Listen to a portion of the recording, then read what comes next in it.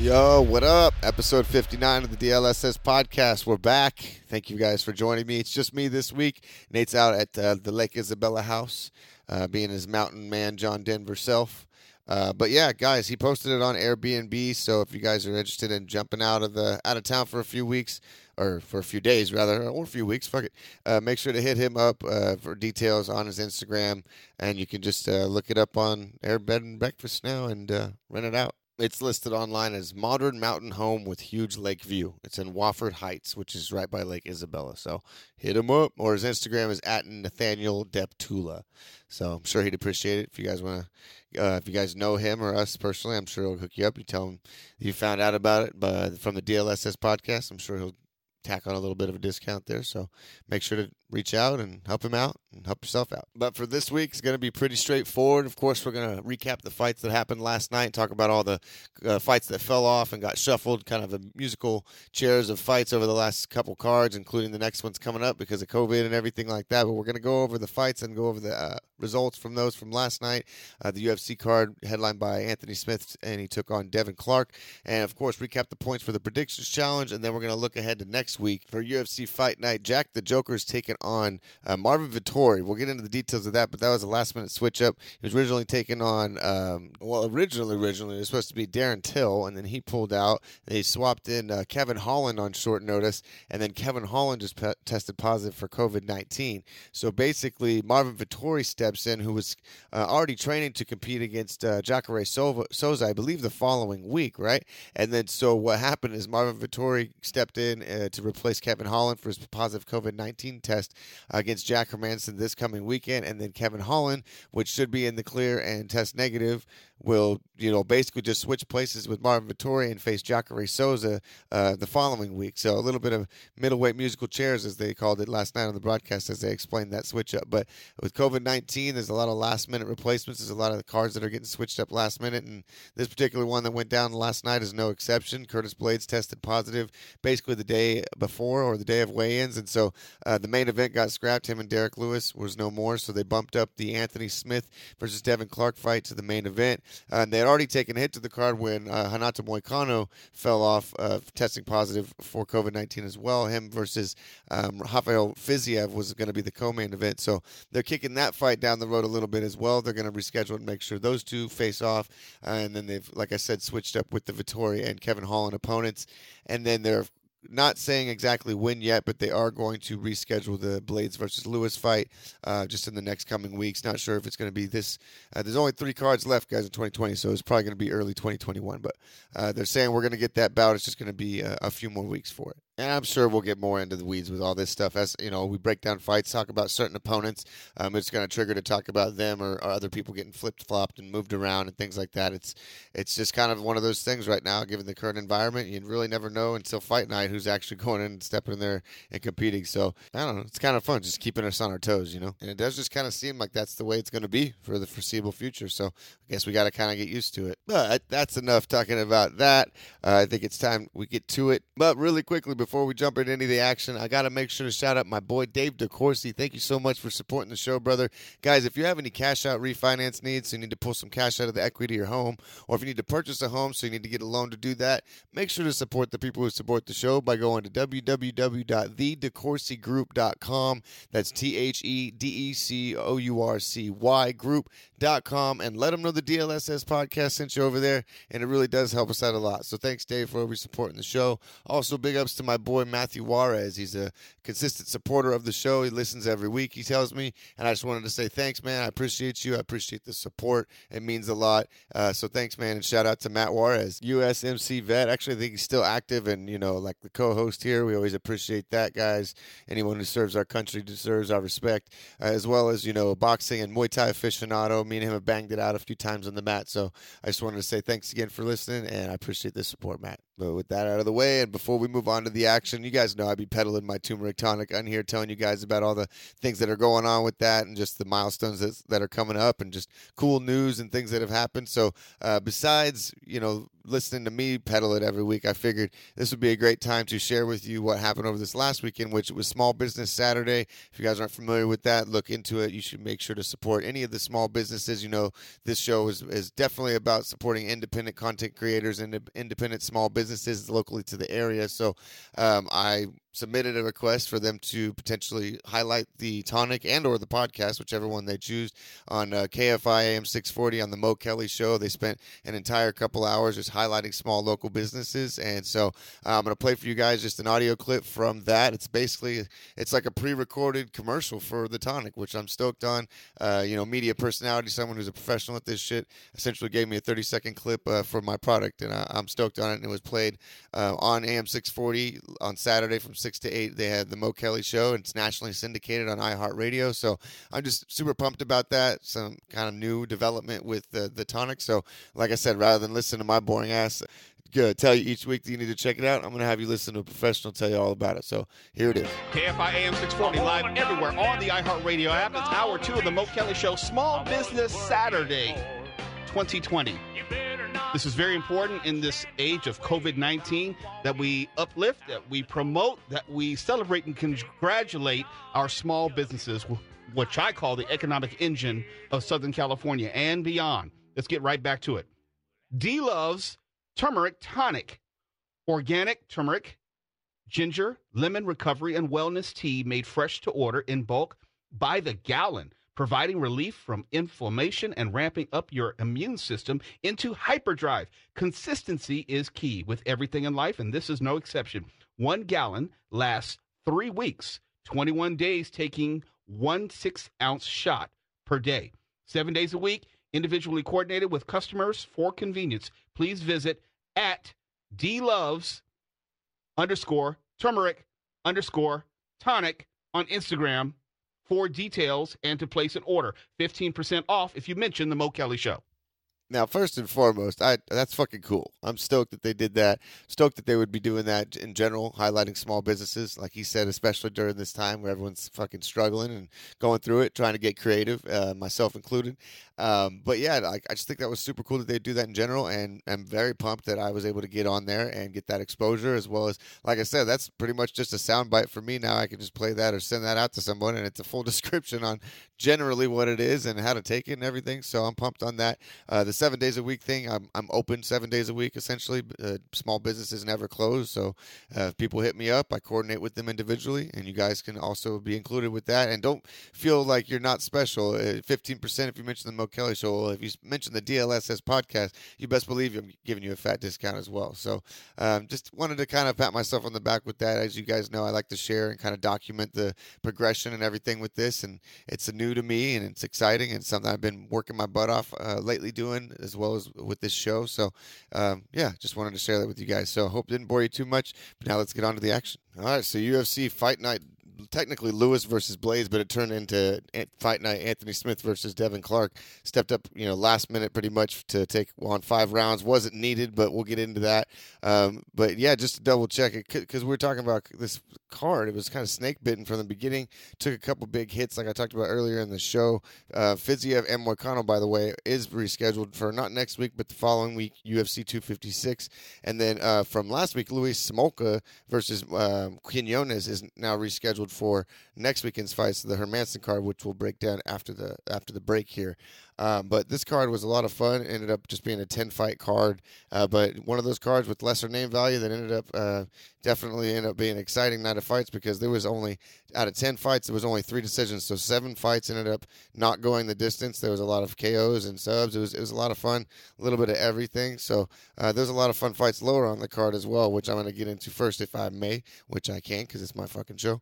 Starting with the first fight of the night, Nate Maness versus Luke Sanders. Luke Sanders is kind of like a middling bantamweight. He's pretty good. He has some good wins on his record, but comes in and makes poor decisions. In this fight, he was tuning up Maness. He was busting him up in both the first and the second round, but just kind of went for it in terms of trying to look for the finish, and was just throwing kind of predictable. Like the same things were landing and having success earlier in the fight. But Nate had a tough chin, and it was just really game and didn't want to quit, and was actually getting clean clean counters occasionally that were really hard and stumbling Luke. So although Luke was landing with more frequency and he was landing pretty hard, Nate was just super tough and was landing clean counters every like 3 or 4 shots he would take. He would land one really hard that would kind of buckle Luke's legs every so often, and he'd have to shoot for the takedown. And it was just a high pace, high action fight. Eventually, even though Luke Sanders, even in the stats here, 55 to 33 in significant strikes, was putting it on him in the second round, just didn't set stuff up. Even though he was having success with these certain strikes, at a certain point it was becoming predictable and needed to feint more and needed to, capitalize on the fact that these things were working and not just, become routine and become predictable, so that Nate in this case could come back with effective counters. Eventually in a firefight, Nate landed I think it was a left hand. I'd have to go back and look, but it was enough to stumble Luke, put him on his back. Nate capitalized on it, jumped on top, and ended up getting, after some ground and pound, he made him turn his back to him and finished him in the second round with a rear naked choke. So good job for Nate, to grit it out. And he even said in his post-fight he knew he was going to have to weather a storm, and damn did he. It was a crazy storm by Luke Sanders, and he just needs to kind of make a little bit better decisions in his fight, I feel like, and he can have more success and more consistency, because that's his big problem. But shout out to both these guys for the first fight of the night, and ended up getting a performance bonus of the night as well. So. And then we move on to Sue Majeri versus Malcolm Gordon. I'm not familiar with this gentleman, Sue Majeri, but I'm going to take a look at him right now because I want to see how many fights he has in the UFC. I would suspect 1 maybe or 0 because honestly, I'm surprised that I'm not more familiar with this guy. But let's take a look here, and the reason being is because he had an incredible performance, and he put away his opponent in, 44 seconds. So by TKO, he pretty much just made him quit by strikes. Sue Majeri, landed 9 strikes in this fight and ended up putting away Malcolm in 44 seconds of the first round. And, okay, he's got a win over Andre Sukumtath in his last fight, August 2019. And then a loss to Luis Smoka, who's fighting next weekend. That's one of my favorite fighters. I was telling you guys that last week. So look out for him fighting Jose Quinones next weekend. But, okay, so this guy's fought tough competition and has a couple good wins. Sue Majeri, keep an eye out for this guy. Yeah, I'm going to, at least after this fight. And then we move on to Gina Mazzani versus Rachel Ostovich. This was actually like a tough, back and forth, pretty gritty. I was impressed with the performance of these two women.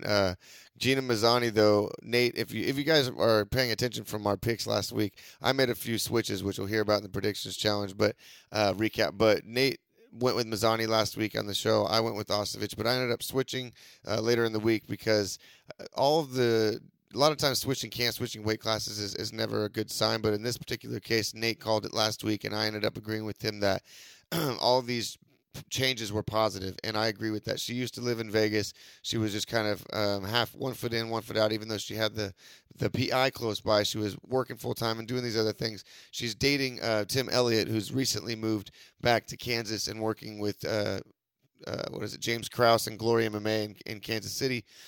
Excuse me. And he's recently kind of turned around his career and had some recent success after going back and reapplying himself back and working at Glory MMA. So all of those signs pointed to the fact that Gina was doing the same. She was coming down a weight class, which means you have to be extra disciplined and put in more work in order to get the weight down. Excuse me. I'm going to take a drink here.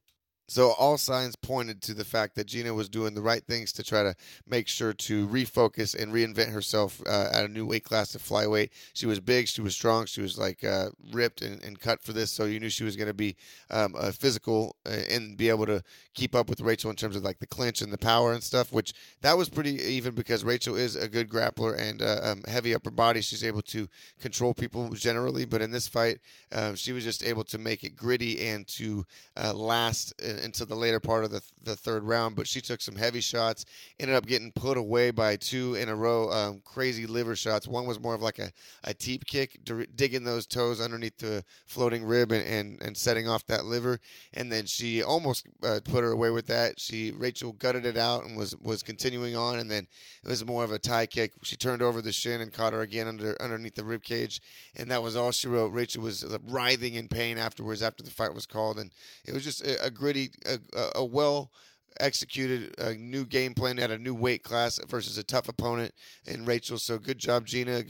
Interested to see where she fits in the division and where she can go from here. But the next one, Martin Day versus Anderson Dos Santos. Martin Day, man, you just make one mistake. He tried to reverse the takedown and then got caught in a guillotine himself, taking Dos Santos down. He had a hell of a squeeze, and that was all she wrote at the end of the first round. Dos Santos and two other fighters on this card ended up liking their mentions in my stories when I do the Dana face-off angles before the fights. And it was him, Nora Dumont, and then Takashi Sato. But moving up to the main card, Jonathan Pierce came away with a TKO victory in the second round over Kai Kamaka. A lot of people high on this kid, Kai Kamaka from Hawaii. He just came off of a decision victory, but a victory nonetheless against Tony Kelly in the UFC. And, you know, a lot of people, including myself, were expecting big things from Kai Kamaka, and he looked great at points in the fight. But Jonathan Pierce, man, he gutted it out, and he was not going to be denied. He ended up finishing Kai in the second round.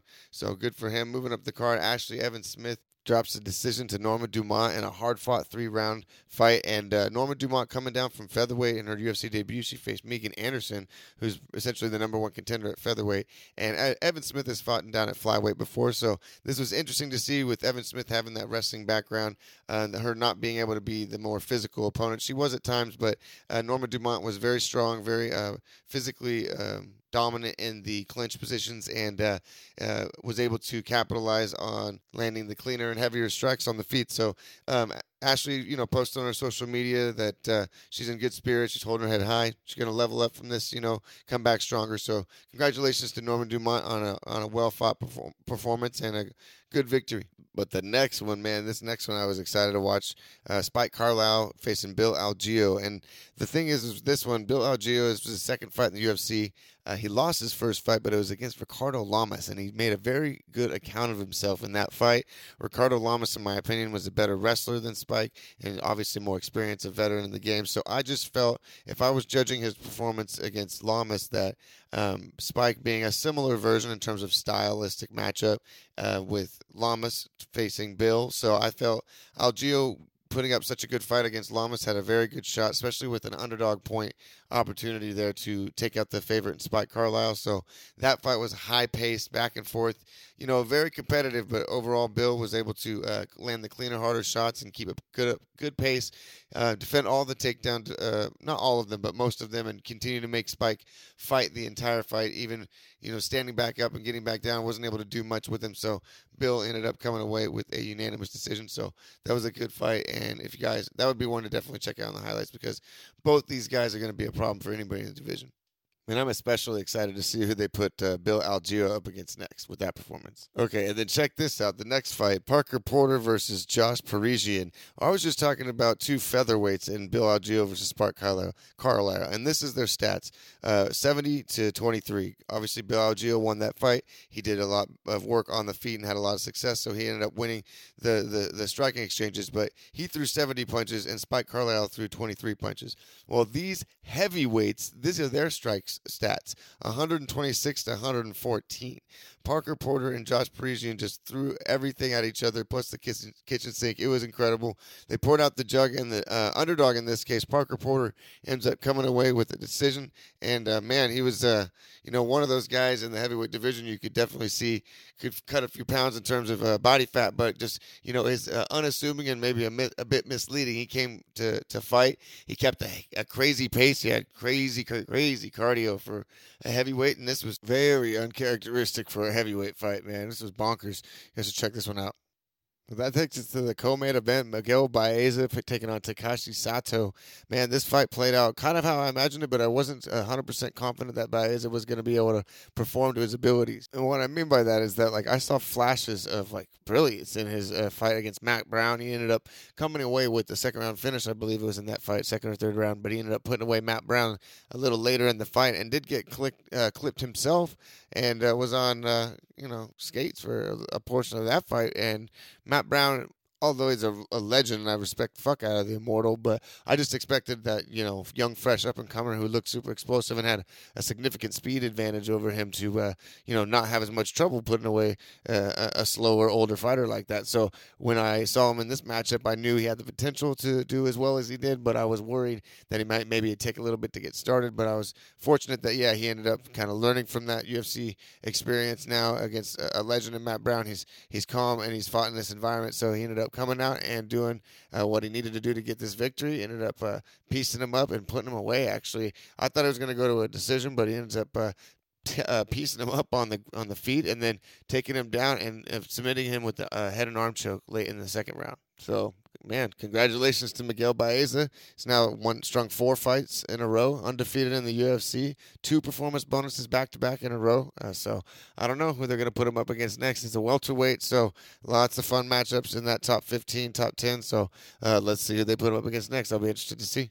But that brings us to the main event. Anthony Lionheart Smith. You knew he said yes to 5 rounds because his game plan wasn't to have it go very long. He was going to come out, talked about trying to go back to his old self and just be mean out there and go to fight, not trying to overwork on the ground like we've criticized him for off of his back. And there were some times he was on his back early in this fight, but he ended up working to get up, working to be offensive, not just settle the position, and used his own wrestling to take down Devin Clark early in the fight. Which was ultimately, we were talking about last episode coming in. He said he was a little heavy, right? And that's interesting because he probably came in thinking, okay, this is going to help me with my takedown defense. And if I'm just going out there not thinking about 5 rounds, I'm just trying to go seek and destroy and potentially maybe even end up on top like he ended up doing. Coming in heavy could have been an advantage in that case, but ultimately we'll never know. But he came out. Anthony Smith had a throwback performance. Granted, this was the step down in competition like he probably needed in this case. Faced nothing but killers, as we said in the last episode during the breakdown, that this was going to really let us know where he is and if he's got another run and where his mindset at ultimately after those tough losses. So comes back, does an excellent performance, finishes him in the first round.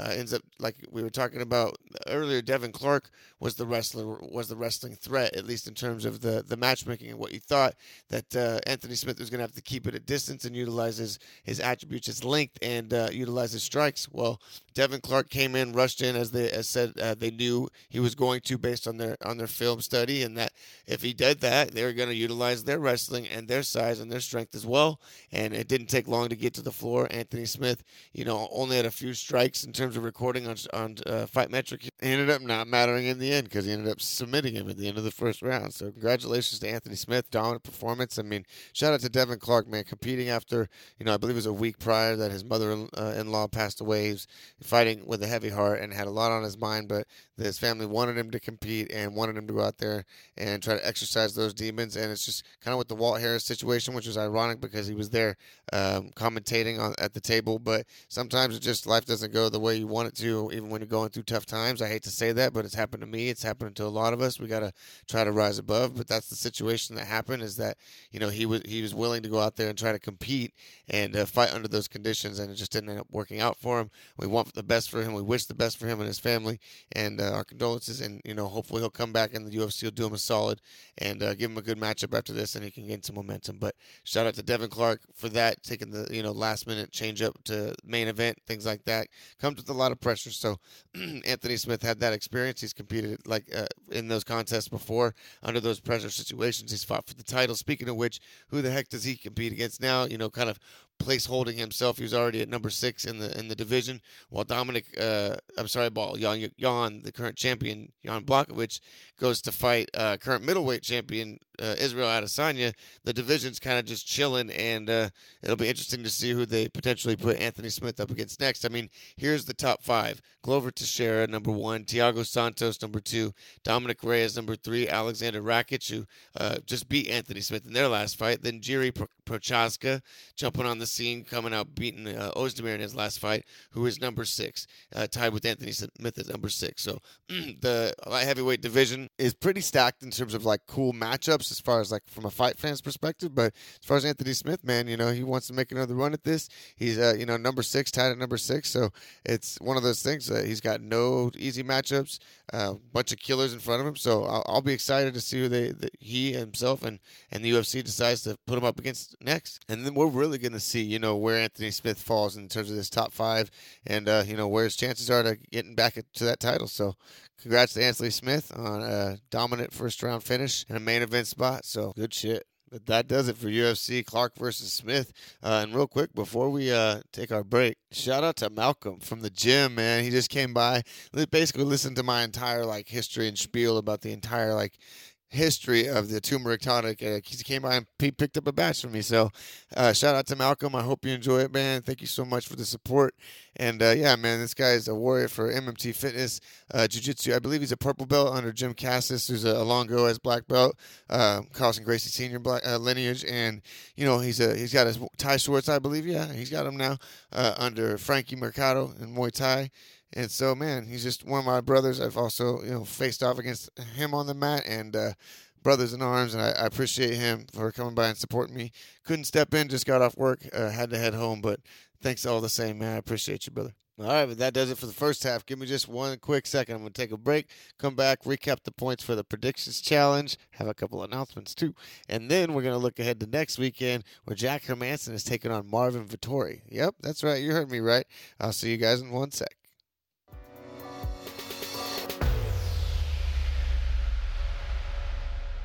All right, we're back. This is where we normally do the predictions challenge, so perfect spot to make a few announcements for the predictions challenge. It's been 60-plus weeks we've been going, guys. Have not missed a week. Super proud of that. But yeah, it's coming to a close, getting pretty down to the wire. It's close, which you guys will see here in a second when we recap the points. But a few announcements having to do with the predictions challenge starting for next year. But first, I just want to let you guys know there is going to be a giveaway in the next few weeks. So stay tuned for that. It's going to be having to do with the predictions challenge. So make sure to come back for each week and get the details for the giveaway. It's going to be a good one. We're also going to be changing up the points for the predictions challenge. The structure is going to be slightly changed. Not a whole lot of major differences, but a few little tweaks here, some bonus points, stuff like that, starting next year. It's been, like I said, a little bit more than a year for this one because we started in October, and obviously a year and a couple months. We've been doing this one, coming to a closing here in 3 weeks. But also, lastly, I wanted to point out that we are going to be opening up a sponsorship opportunity for the Predictions Challenge. Obviously, the Dave DeCourcy and the DeCourcy Group is graceful enough and super dope, has been sponsoring and supporting the entire show. But we are opening up another opportunity for anybody who wants to sponsor the Predictions Challenge segment. So if you guys are interested in that, hit me up on my socials, at @dlove_84 on Twitter, at @d.love_84 on Instagram. Apple and iTunes rate and review section would be a great place to get a hold of us. Anywhere you can, let us know if you're interested. I'd be very interested in talking to you guys and seeing what we can work out. Would love to do that for you and highlight some sort of small business as we've been talking about. It's been the theme, man. We got to try to be there for each other. So hit me up and I'd be interested to work something out. And then with that out of the way and keeping that in mind, basically, let's recap the points for the Predictions Challenge. This week's Predictions Challenge is brought to you by nobody. See what I'm saying? Hit me up. Could be you.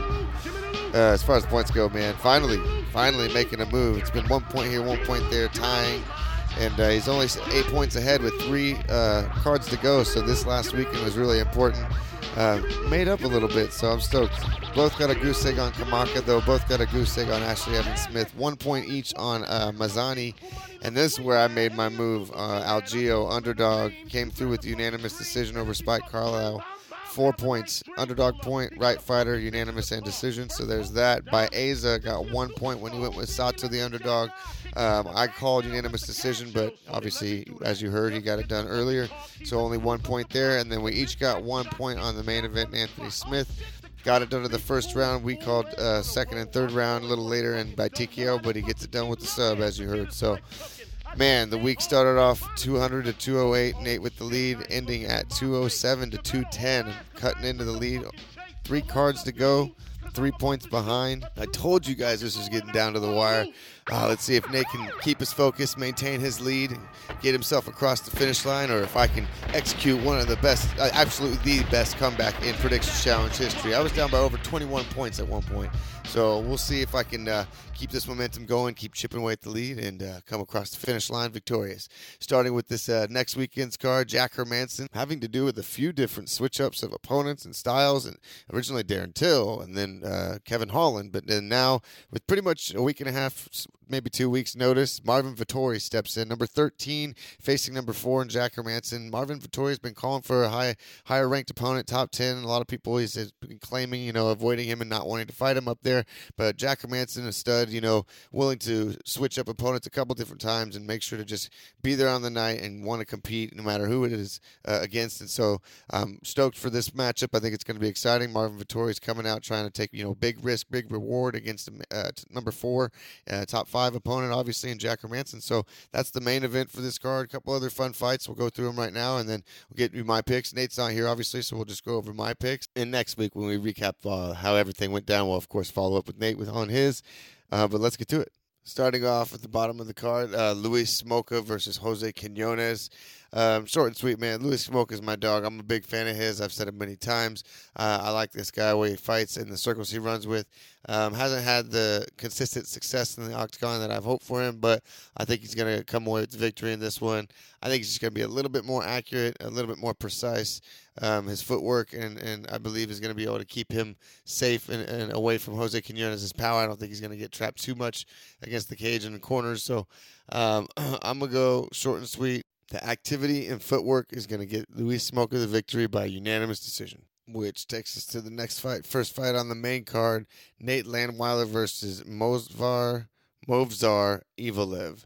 I don't know much about this Evelev character, but his record is pristine. His last 3 fights in the UFC are legit against decent opponents and looks squeaky clean. I know Nate Landweiler pushes a mad pace, and he's a dog. He takes a hell of a shot and just keeps coming forward. So I'm kind of torn on this one because I know with the Apex, the smaller octagon, Nate could potentially just kind of have him backed up against the corner, backed up against the fence, and be able to unload bombs. But for now, I have every right to switch. I'm going to go with Movsar Evelev by unanimous decision.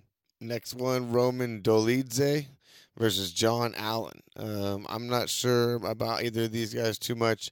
I saw Dolidze's UFC debut, and Allen I haven't seen compete, I don't believe, but he's got more experience. John Allen does. But I'm going to go with Roman Dolidze, and I'm going to go, at this point, unanimous decision. A little bit of this card, I'm going to have to listen to some of the shows that I listen to and get my inside scoops from, as well as watch the weigh-ins and just kind of take a look at these guys and see how they match up. I've said this before. Sometimes physically, even their attributes on paper might be even, but when you see them standing next to each other, you can take a lot from that. So a couple of these I might end up switching, but at this point, I'm going Roman Dolidze by unanimous decision. You know what? Fuck it. No, with this one, I'm going to go second round TKO. It's light heavyweight. These guys are throwing bombs. They're pretty fast and explosive, especially for their size. So I'm going to go Dolidze by second round TKO. All right, next one, women's flyweight, Montana De La Rosa versus Talia Santos. This one, I'm going to go with the underdog here, De La Rosa.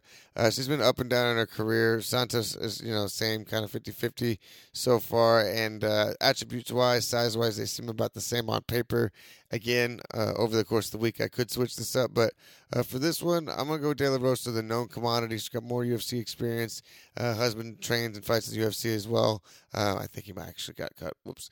But point being is that she's got more experience on the big stage. And I think she's going to do just enough. This women's flyweight, and it's not the top 5 or anything like that. So I think it's going to be a somewhat slow pace and kind of like evenly matched fight. It's going to be tough to score on the judges' scorecard because you're going to have not a whole lot probably to score. But I'm going to go with Montana De La Rosa here, and I'm going to go with a unanimous decision on this one. Which brings us to the co-main event. Ovince St. Preux taking on Jamal Hill. So Jamal Hill, man, explosive. He's got TKOs and KOs on his record. He's new to the UFC, but he's 7-0. He's undefeated overall. And Ovince St. Preux, notoriously kind of a slower starter, gets hit sometimes, but he's a veteran, man. Look at this record, 25-14. He's coming off a win against Alonzo Menifield. He's come up and back down he went up to heavyweight, came back down to light heavyweight in his last fight. He looked in a lot better shape. He looked a lot sharper. However, Ovince St. Preux is kind of been around a long time. He's kind of old guard in a sense, somewhat of a gatekeeper role. So I'm a little bit nervous because Jamal Hill, he's like a fucking truck. And again, as I said, Ovince St. Preux does have a tendency sometimes to come out a little bit cold. So I'm a little bit nervous about it, but I'm going to go right at this point. Ovince St. Preux, unanimous decision. I think his veteran savvy is going to be able to keep him safe at the times he needs to, hold him up against the cage, utilize that upper body grappling, and kind of just slow down the fight to his pace, and ultimately come away with the decision on this one. I don't see him putting away Jamal because I think Jamal's going to offer too much danger in close that he's either going to have to hold on or he's going to have to be all the way on the outside. So at this point, Ovince St. Preux, unanimous decision. So that just leaves the main event. Jack Hermansson, Jack the Joker, taking on Marvin Vettori. Unfortunately, Vettori, although this is noble, honorable that he's going to jump in last minute to take on someone. Obviously, he wants that risk. He wants that opportunity because if he comes away with victory, this is Vettori, then this is going to be all worth it. Big risk, big reward.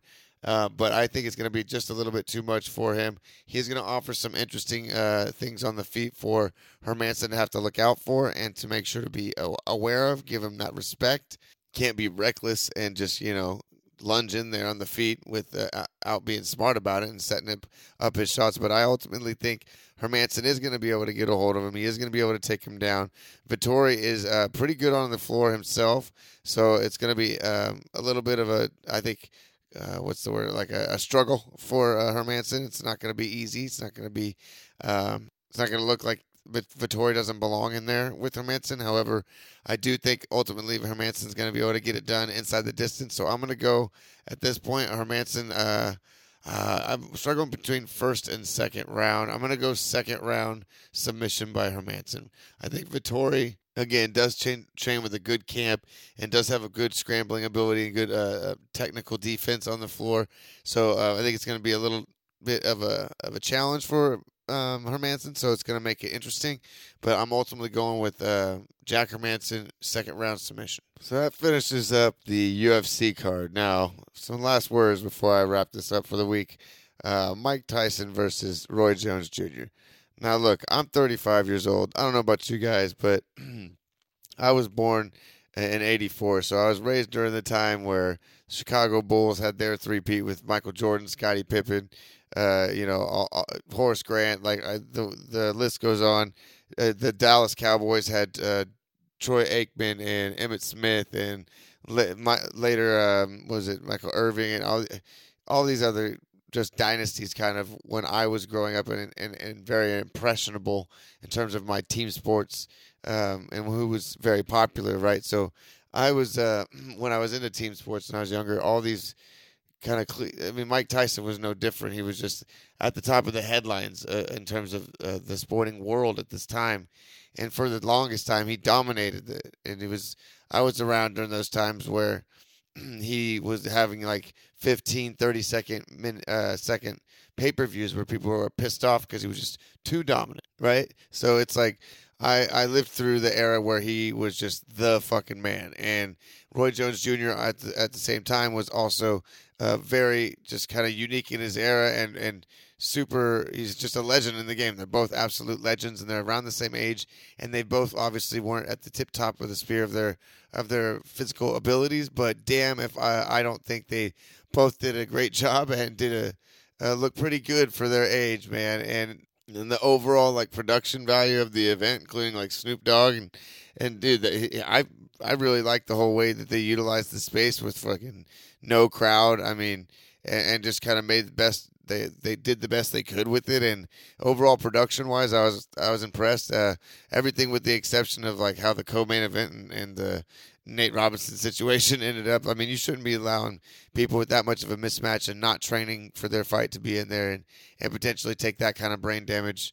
That's just my personal opinion. If you're going to sanction it as this kind of an event, if it's celebrity boxing, that's one thing. If it's professional boxing, it's another thing. But anyways, with that being said, Mike Tyson and Roy Jones Jr., man, the amount of nostalgia that I was able to experience watching these two guys go out there and literally look like their old selves in terms of their physical movements, their mannerisms, their styles, and their approach to the game, and the classic punches that they were throwing, and Roy Jones just trying to do his classic footwork and just touch and move and lead right hands and switching stances, and Mike Tyson with his peekaboo style, his absolute switching. It was awesome for me to watch, and overall, with the amount of things that could potentially have gone wrong with an event like this, and them both being up there in age and having to kind of skirt the rules in order to even be able to get it sanctioned and exit the exhibition, is it not? Are they winning or they losing? Yeah, cool. It was a draw at the end, right?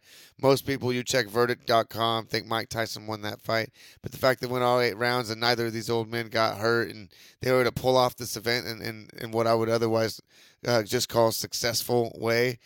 Congrats to them. I'm sure they made some good money for charity, and wink, wink, I'm sure they made some for themselves too.